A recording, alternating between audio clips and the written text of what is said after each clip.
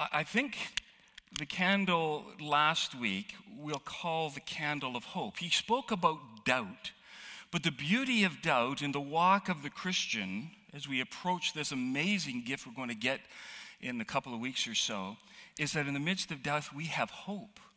Hope is the life that we begin with. I'm going to talk more about Advent in a minute, so I won't re-preach my sermon here. Candle of hope. But if we're walking towards darkness or walking towards the light in darkness and we face this reality of doubt, the next word or the next candle is the candle of, I'm hearing it, faith. If we're going to move forward into darkness, the next step that's the unknown one, it's faith. I want to think about that this morning. Can I use this one? And I confess I'm going to feel a little bit more like a Bible school teacher or seminary teacher as we approach this. Years and years of ministry. Getting old.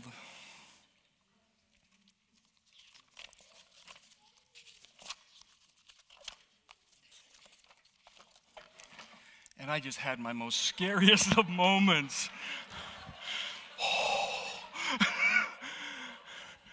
It would have been a good sermon out of Ephesians, but they liked it in Gravelburg.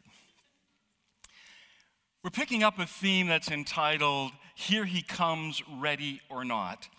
But the big question that we face this morning is how? So he's coming, but how?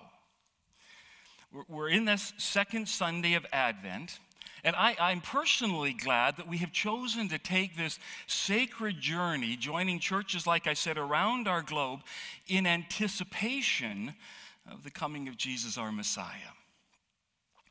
And my reason is because this season called Advent, the 4 weeks leading up to Christmas, meaning it is not to be confused with Christmas. Sometimes we think the words are synonymous. They're not. Advent is a journey. Christmas is a celebration. And so we're taking this journey towards Christmas. The 25th of December, the day followers of Jesus have chosen to celebrate the birth of Christ. But Advent, at least humanly speaking, is a far weightier journey. Celebrations are easy. The journey's tough or challenging because it's the story of moving from darkness towards the light.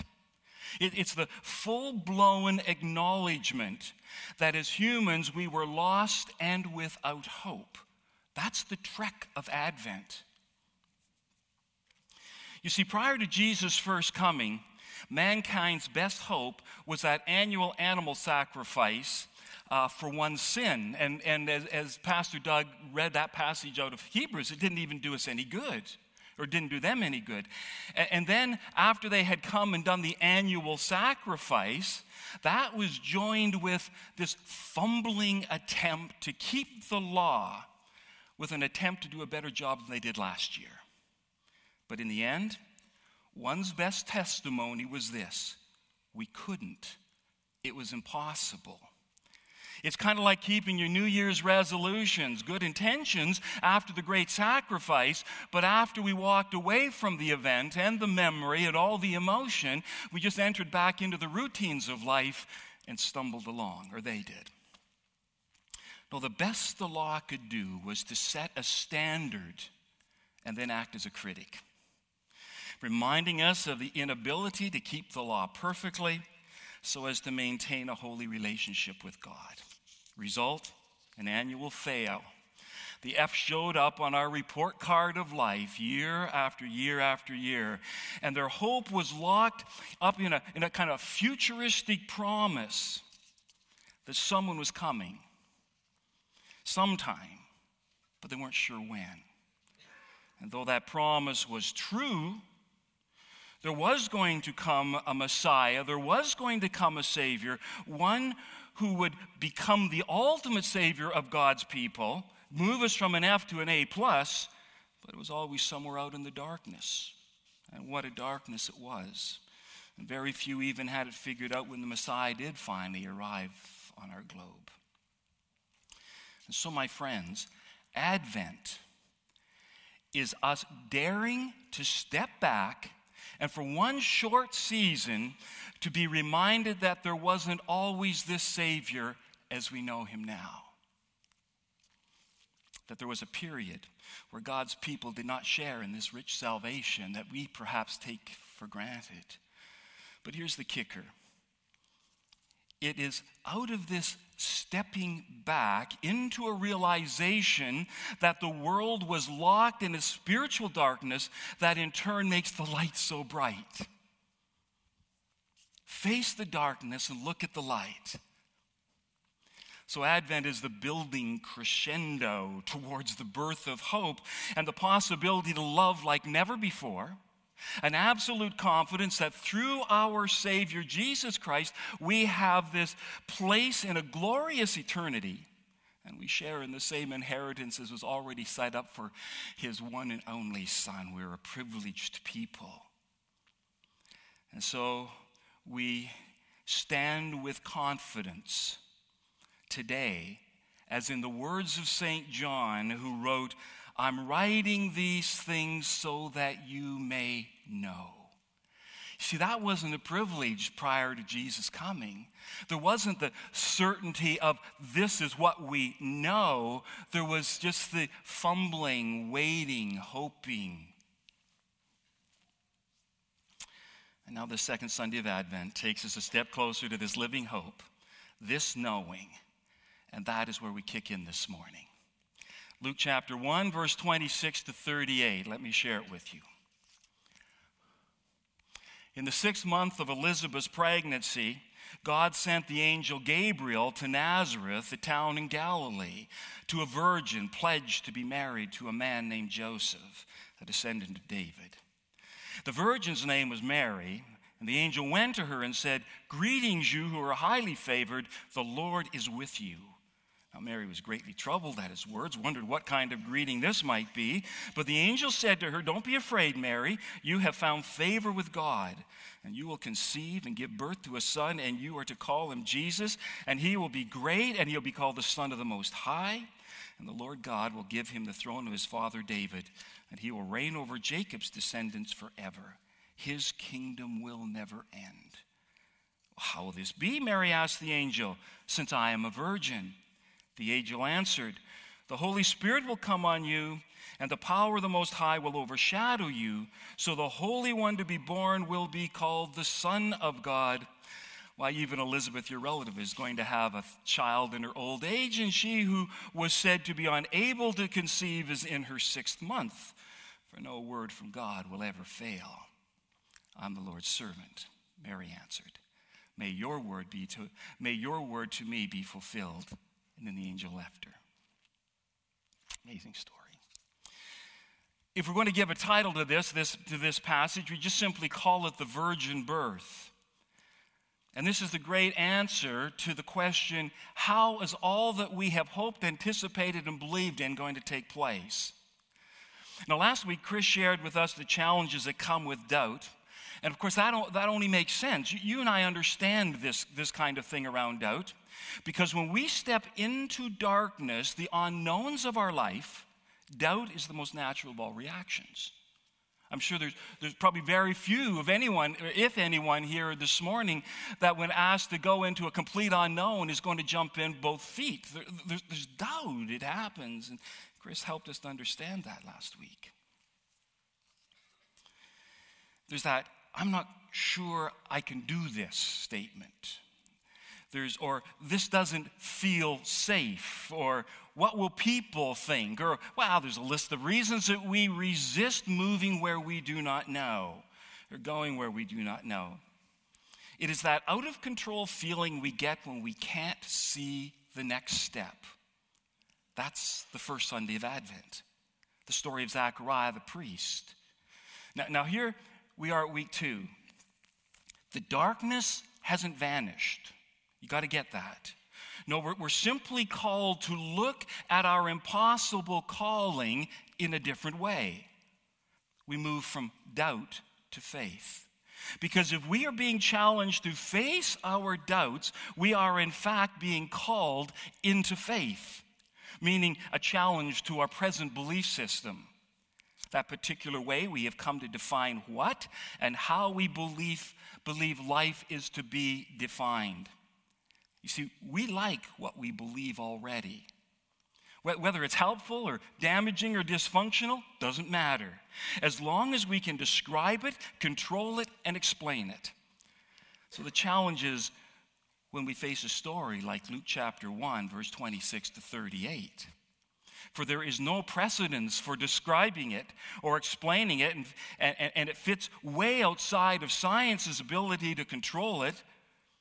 It doesn't fit inside a test tube to be examined. It only happened once. No, it's not a scientific approach. It can't be replicated. And as a result, there are a number of people who call themselves Christians and yet cannot bring themselves to believe in the virgin birth. For them, it's just simply an unexplainable dark hole. And in so doing, they fail to see the absolute importance.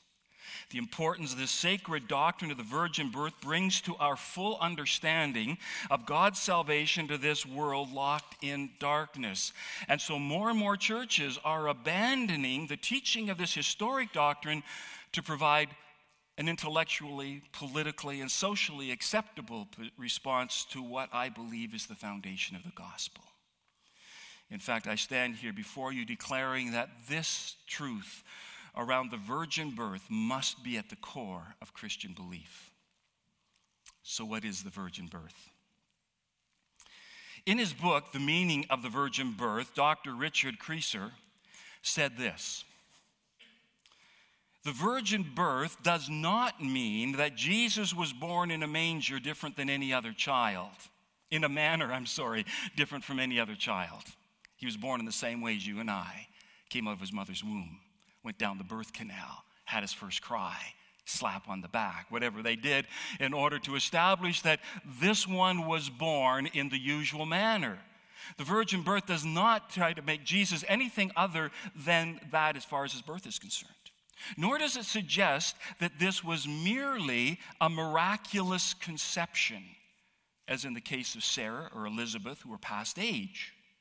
No, this wasn't just sort of something out of the ordinary. Mary was a young woman, perhaps in her late teens, and quite capable of getting pregnant. This was part of her normal routines at her stage in life. The possibility of getting pregnant. It does not mean immaculate conception, for that dogma asserts that Mary was also conceived and born without original sin, a claim for which there is not a scintilla of biblical evidence. Mary, who did not have any sexual relations with Jesus' earthly stepfather, Joseph, or anyone else, conceived our Lord in her womb by the power of the Holy Spirit, meaning Mary gave birth to Jesus without a human father. So why is the virgin birth critical? A few reasons. Number one, the deity of Christ hangs on it. If we do not believe in the virgin birth, we deny the very divinity of Christ, relegating him to simply a great human being, but not the Son of God incarnate, causing his great name Emmanuel, which means God with us, to become obsolete throughout that carol. The second thing that's critical around the understanding that this was a virgin birth is that Jesus himself claimed to be divine. John 10:30, I and my Father are one. Or John 8:58, Jesus said to them, speaking to the crowd, the group of people around him, truly, truly, I say to you, before Abraham was, I am. Now, at first I thought, well, he's just saying that because he wants us to understand that even before Abraham was, he was. But that's not what it says. It does not read that before Abraham was, I was. It doesn't. It says before Abraham was, I am. When else was that name declared to be the name of God? Well, you go back into Exodus. chapter 3, when Moses asked God his name so that he could tell it to Israel, and the answer was, I am. No, Jesus is making a strong statement here. I am is not grammatically correct if we want to take the first theory. I am is sort of that eternal extension of both ends. I just simply am. That's Jesus' declaration about himself. The third thing that we need to understand perhaps around why the virgin birth is critical is that the writers of Scripture claim Christ is God. When we come to 2 Peter chapter 1, verse 1, it goes like this. Simon Peter, giving the introduction to this second letter he sends out, he says, Simon Peter, a servant and apostle of Jesus Christ, to those who through the righteousness of our God and Savior, Jesus Christ, have received a faith as precious as ours. This isn't two people, God and then the Savior Jesus Christ.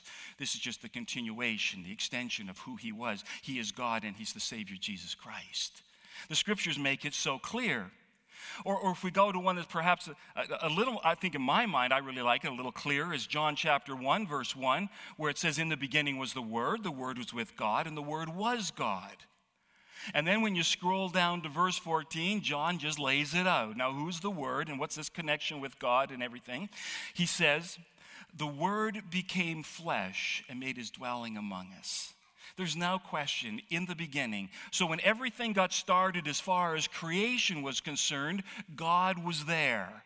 Back then, in the beginning, sometime way back there, he says, the Father and I were together. The Word was with God. The Word was God. And then in time, he became flesh. And he made his dwelling among us. He's the Jesus that showed up in a manger. Hebrews 1:8 says, but to the Son he says, this is God talking, written out by the writer of Hebrews under the inspiration of the Holy Spirit, speaking about what God is saying. But to the Son he says, your throne, O God. No quarrel in the Trinity. There was no question whatsoever. God says through his Son, God is forever. A scepter of righteousness is the scepter of your kingdom.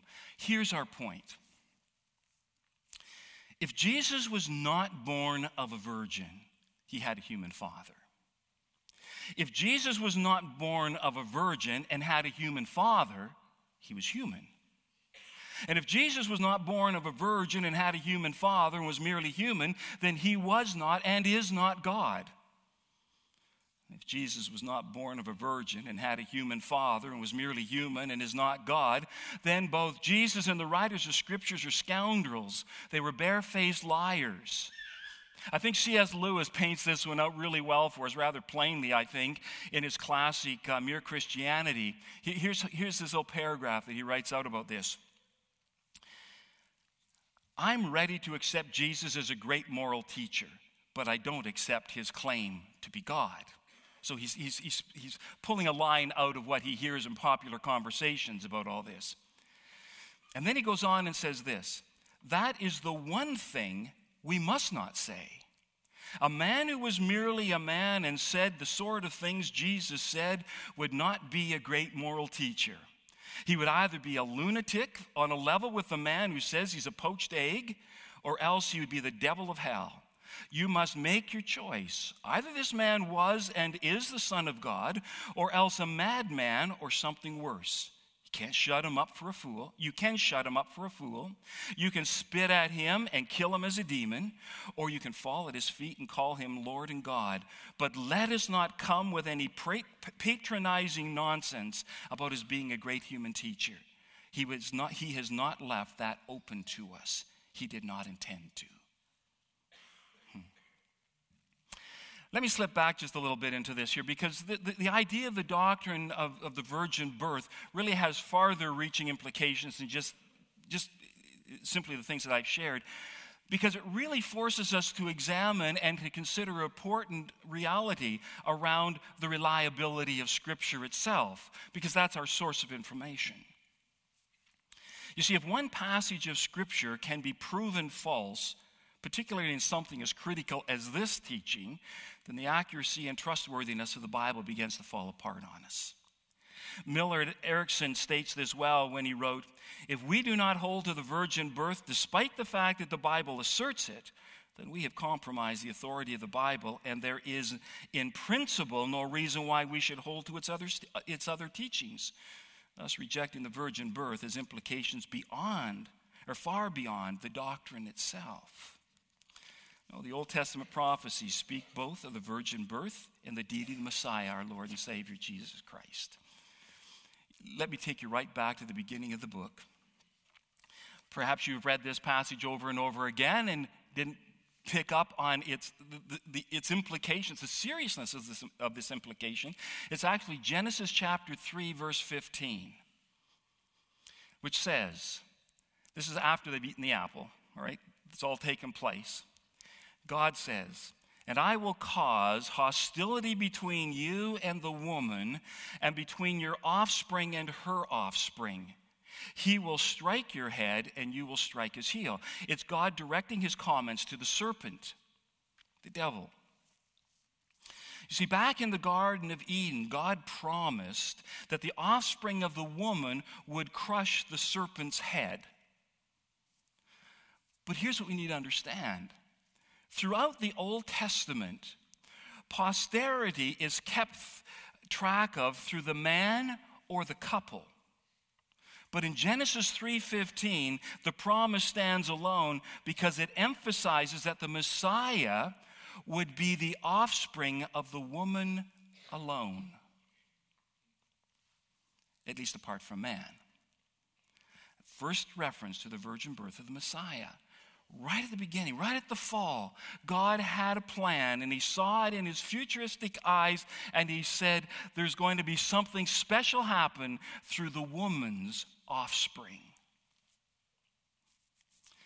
Isaiah 7:14 is a little more obvious regarding the virgin birth. It just simply says, therefore, I shouldn't say simply said, it doesn't simply say, it really profoundly says, "Therefore the Lord himself will give you a sign. Behold, the virgin shall conceive and bear a son, and shall call his name Emmanuel," meaning God with us.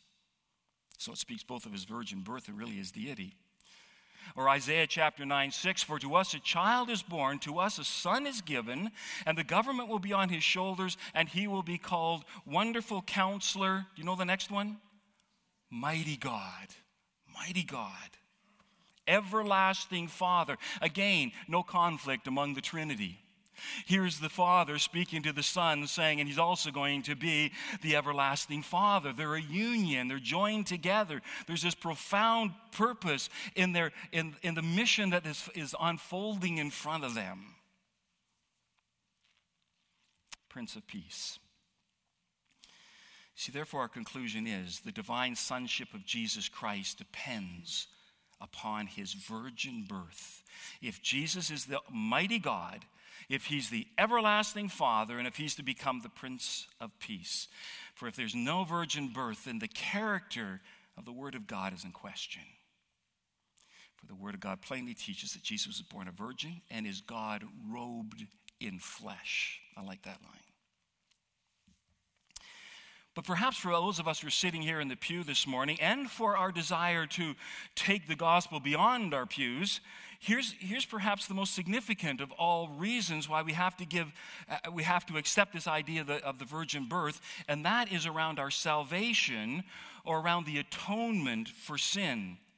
You see, the depravity of man, when man gave in to his own nature and he sinned, ruining an open relationship with God, that took him into slavery. As a matter of fact, the word atonement is really a wonderful word.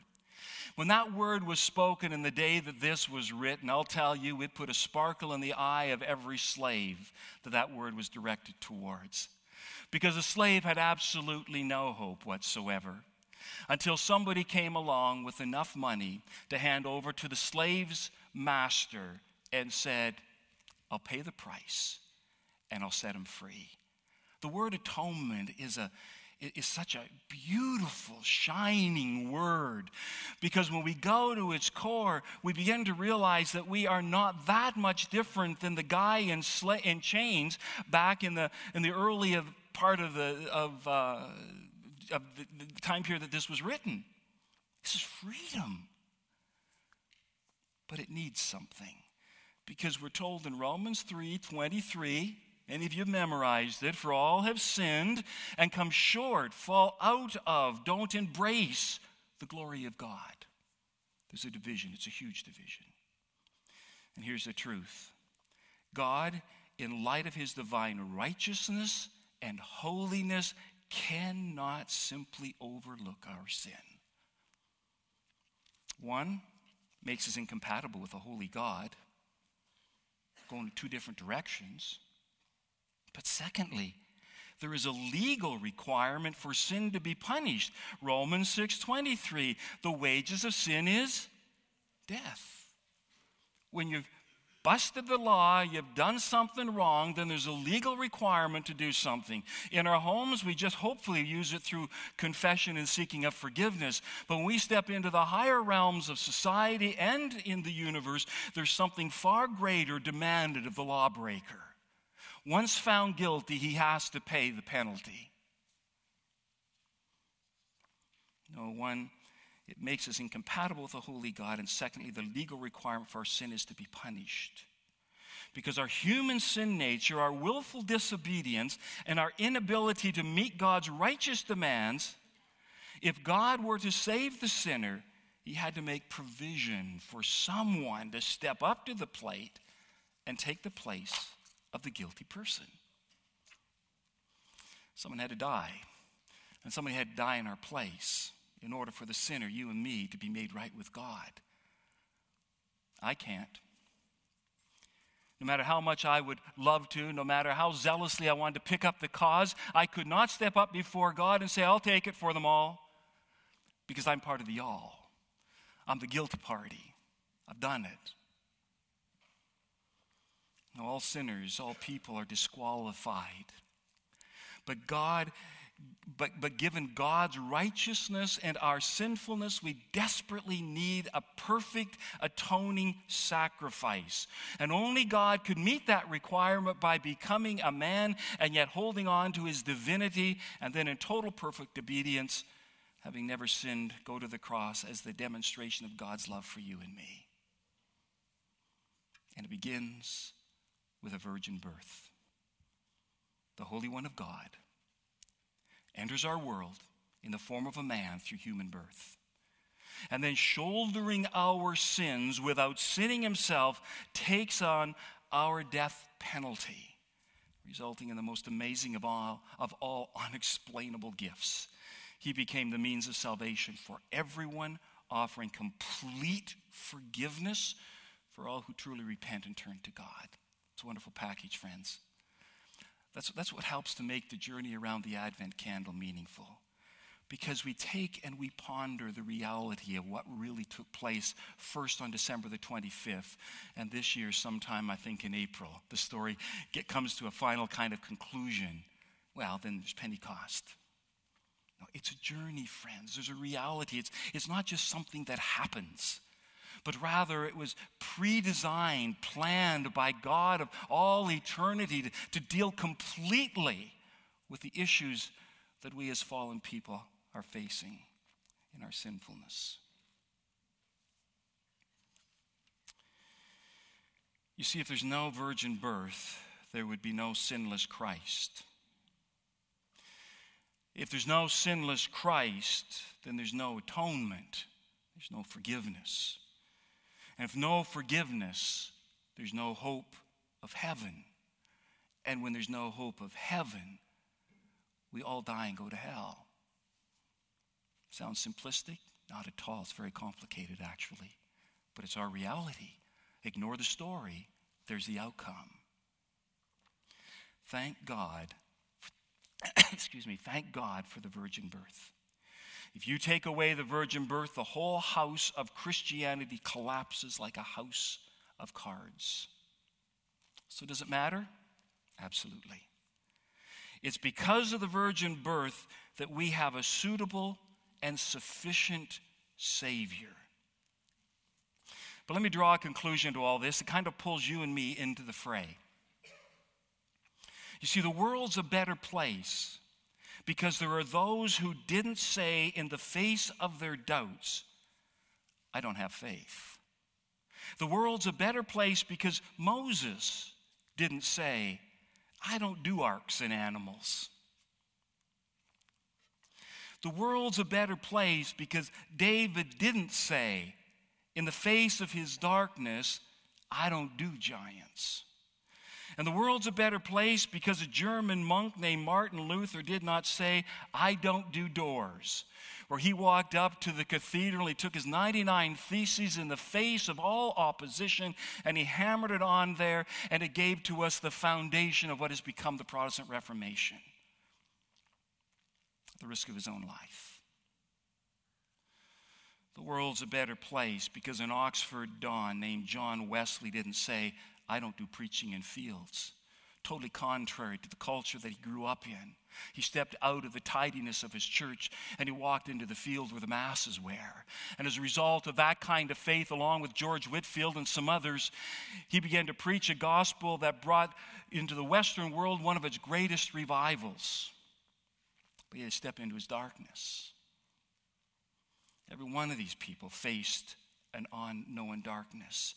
And the world's a better place because Mary didn't say, I don't do virgin births.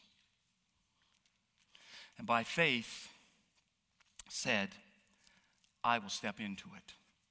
And the world will be a better place only if you and I on this second Sunday of Advent don't say, I don't do faith. I live in my doubt and I question my darkness. But in turn we say, I do have a faith that leads me through the darkness of my doubts or fears, which leaves me completely available to what only God can accomplish through me. So stay in the journey, because there is a light that shines brighter than any other light. I don't know what your darkness is. I don't know what the issue of doubt is that might be surrounding you in this moment. I'm just simply saying that there's this amazing journey that takes us from doubt through faith and some other things and brings us into the light of the world. Friends, and it's a faith journey. Because that light wants to embrace you and me in all its power. Because in the end, we believe in Christmas, the most amazing of all birthdays. There was someone who came and does still come at the end of our journey, always present. Let us pray. For Jesus, we thank you for this amazing gift that you have handed to us, really undeservingly. We all sit here in our pews, and I stand up here, not because I'm any better, that's for sure. When Jesus, we sit here and we realize the hopelessness if we were left alone. We know what it's like to bust New Year's resolutions year after year after year, even though we are well-intentioned. And yet here we come. This is not a journey of hopelessness. This is a journey that embraces our faith and is going to bring to us the light of the world. Thank you. Thank you. Thank you. In Jesus' name.